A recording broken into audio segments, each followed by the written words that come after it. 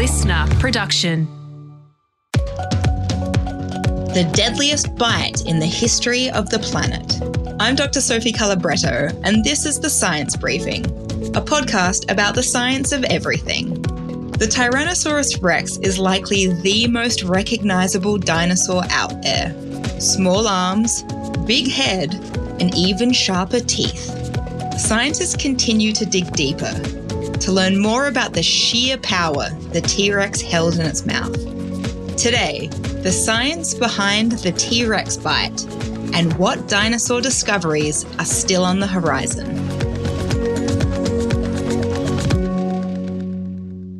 Evram, I am so excited today. I love dinosaurs and you love dinosaurs.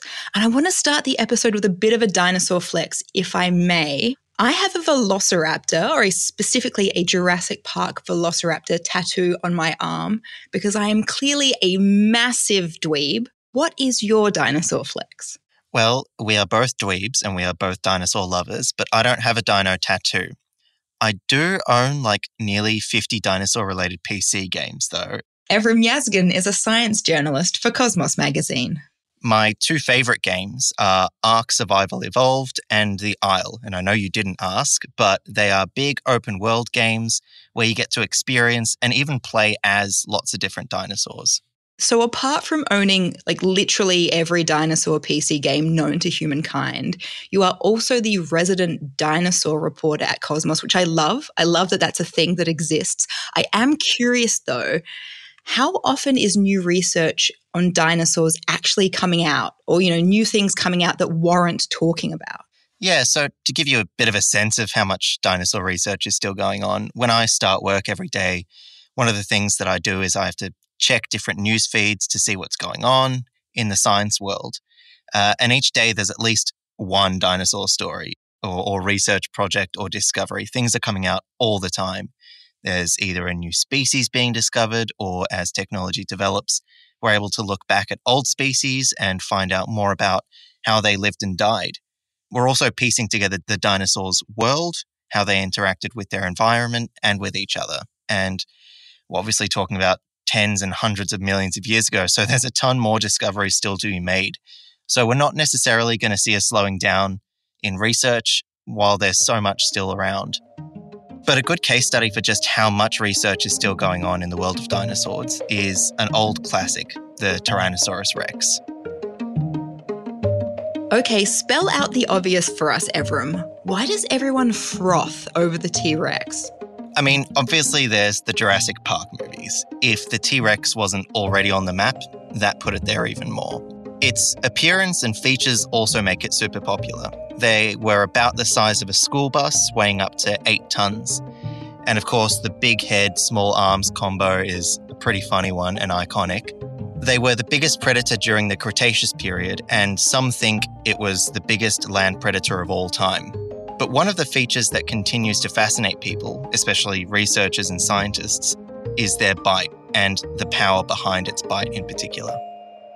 Yeah, the T-Rex famously is known to have the deadliest bite of all time. What's so special about the bite? It's a jaw, teeth, mouth. Tell me, Evram, tell me more about this bite. I mean, the mouth alone had 60 serrated teeth, each about 8 inches long. So it's like a bunch of steak knives filling this animal's mouth. And it would have used these to pierce and rip flesh, sometimes throwing its prey up into the air and swallowing it whole. The T-Rex probably had a bite force of around 35,000 newtons, and newtons are a measurement of force. If you compare that to a human jaw, we produce only about 300 newtons. So this means an adult T-Rex would have been able to bite through bone. That's wild. The reason we know so much about the bite is obviously through studying T-Rex skull fossils, but also by comparing them to modern animals like crocodiles and lions. And look, the power behind their bite is one thing, but we're still continuing to learn a bunch of other things about their bite and the jaw that give us an even greater insight into the T-Rex. Oh, okay. So what else have we learned about the T-Rex bite? Well, there has been research looking at exactly how a T-Rex bites. One project suggests that they may have crunched their prey, similar to the way an alligator would. This particular project actually replicated the T-Rex jaw through 3D modeling, recreating an image of the bones, tendons, and muscles to look at jaw movements. They looked at how they would crunch on bone and what different joints in the jaws were doing. There's also research comparing the bite of an adult T-Rex to juvenile T-Rexes. Unsurprisingly, juveniles didn't have the same power behind their bite, but this is still interesting, as it suggests they weren't able to eat the same prey as adults. So they most likely hunted different species, and then as they grew into their bite, they'd go on to eat bigger prey like Triceratops. And then there's even research that found bone disease in a 68 million year old fossil of a T-Rex jawbone. They found this out through a CT scan and another imaging technique, which gave them info about the tissue composition of the jawbone and also disease processes that may have been going on. These two techniques together indicated that this particular fossil had a bone infection. Yeah, wow. I mean, the sorts of things researchers are able to find is really amazing. And there's actually a recent research project that goes even deeper, basically looking at how the T-Rex evolved to favor its jaw over other features for an even more powerful bite. Right. So over time, the T-Rex was like, how can I become even more horrifying and make my bite even deadlier? Love it. What can you tell us about this research?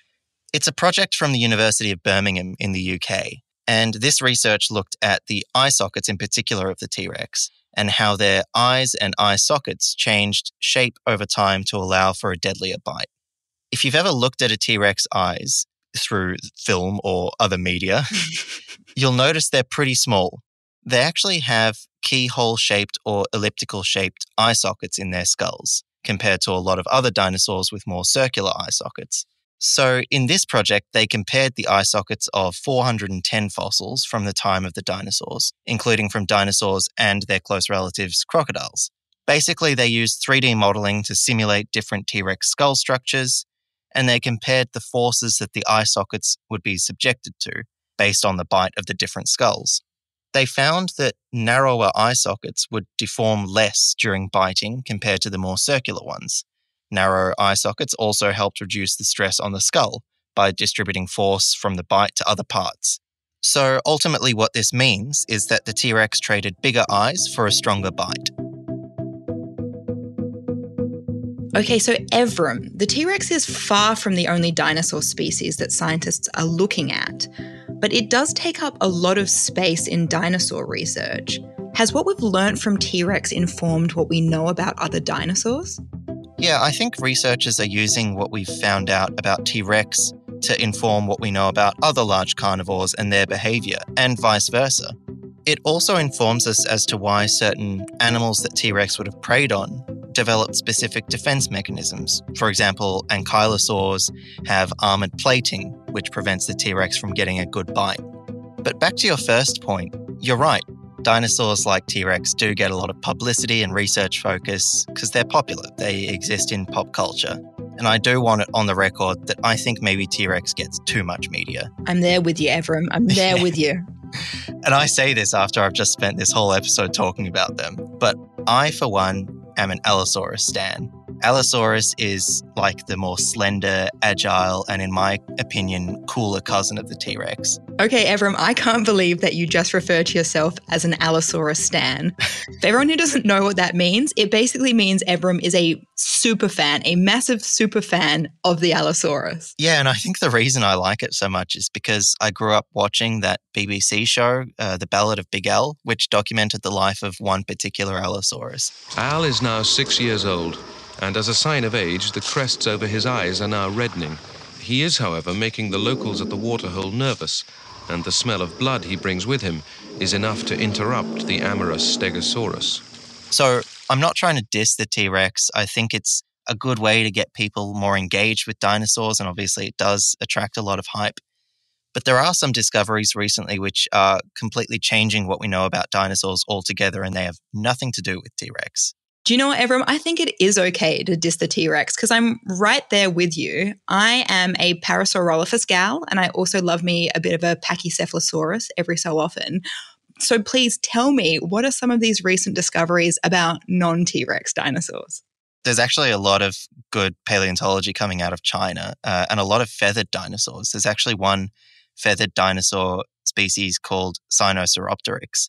And in one of the fossils of this dinosaur, its tail was preserved. And actually, in its tail was preserved the colour of the feathers on its tail. What? So it actually shows that it has red and white bands. We're also finding out a whole lot about the fact that dinosaurs have complex social interactions, they were smarter than we thought, and they even cared for their young.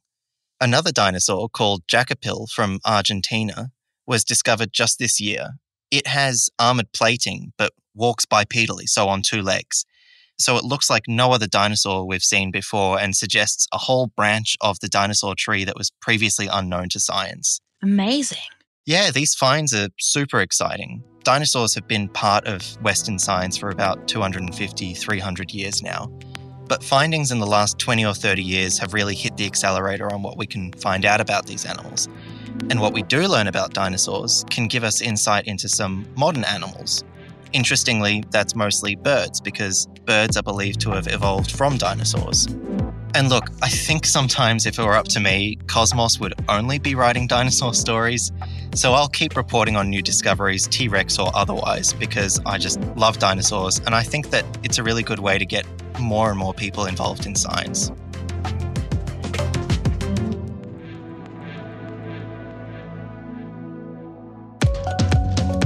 Evrim Yazgan is a science journalist for Cosmos Magazine. You can read more of Evrim's reporting at cosmosmagazine.com. The Science Briefing is produced by Listener and the Royal Institution of Australia. This episode was produced by Jake Morecambe.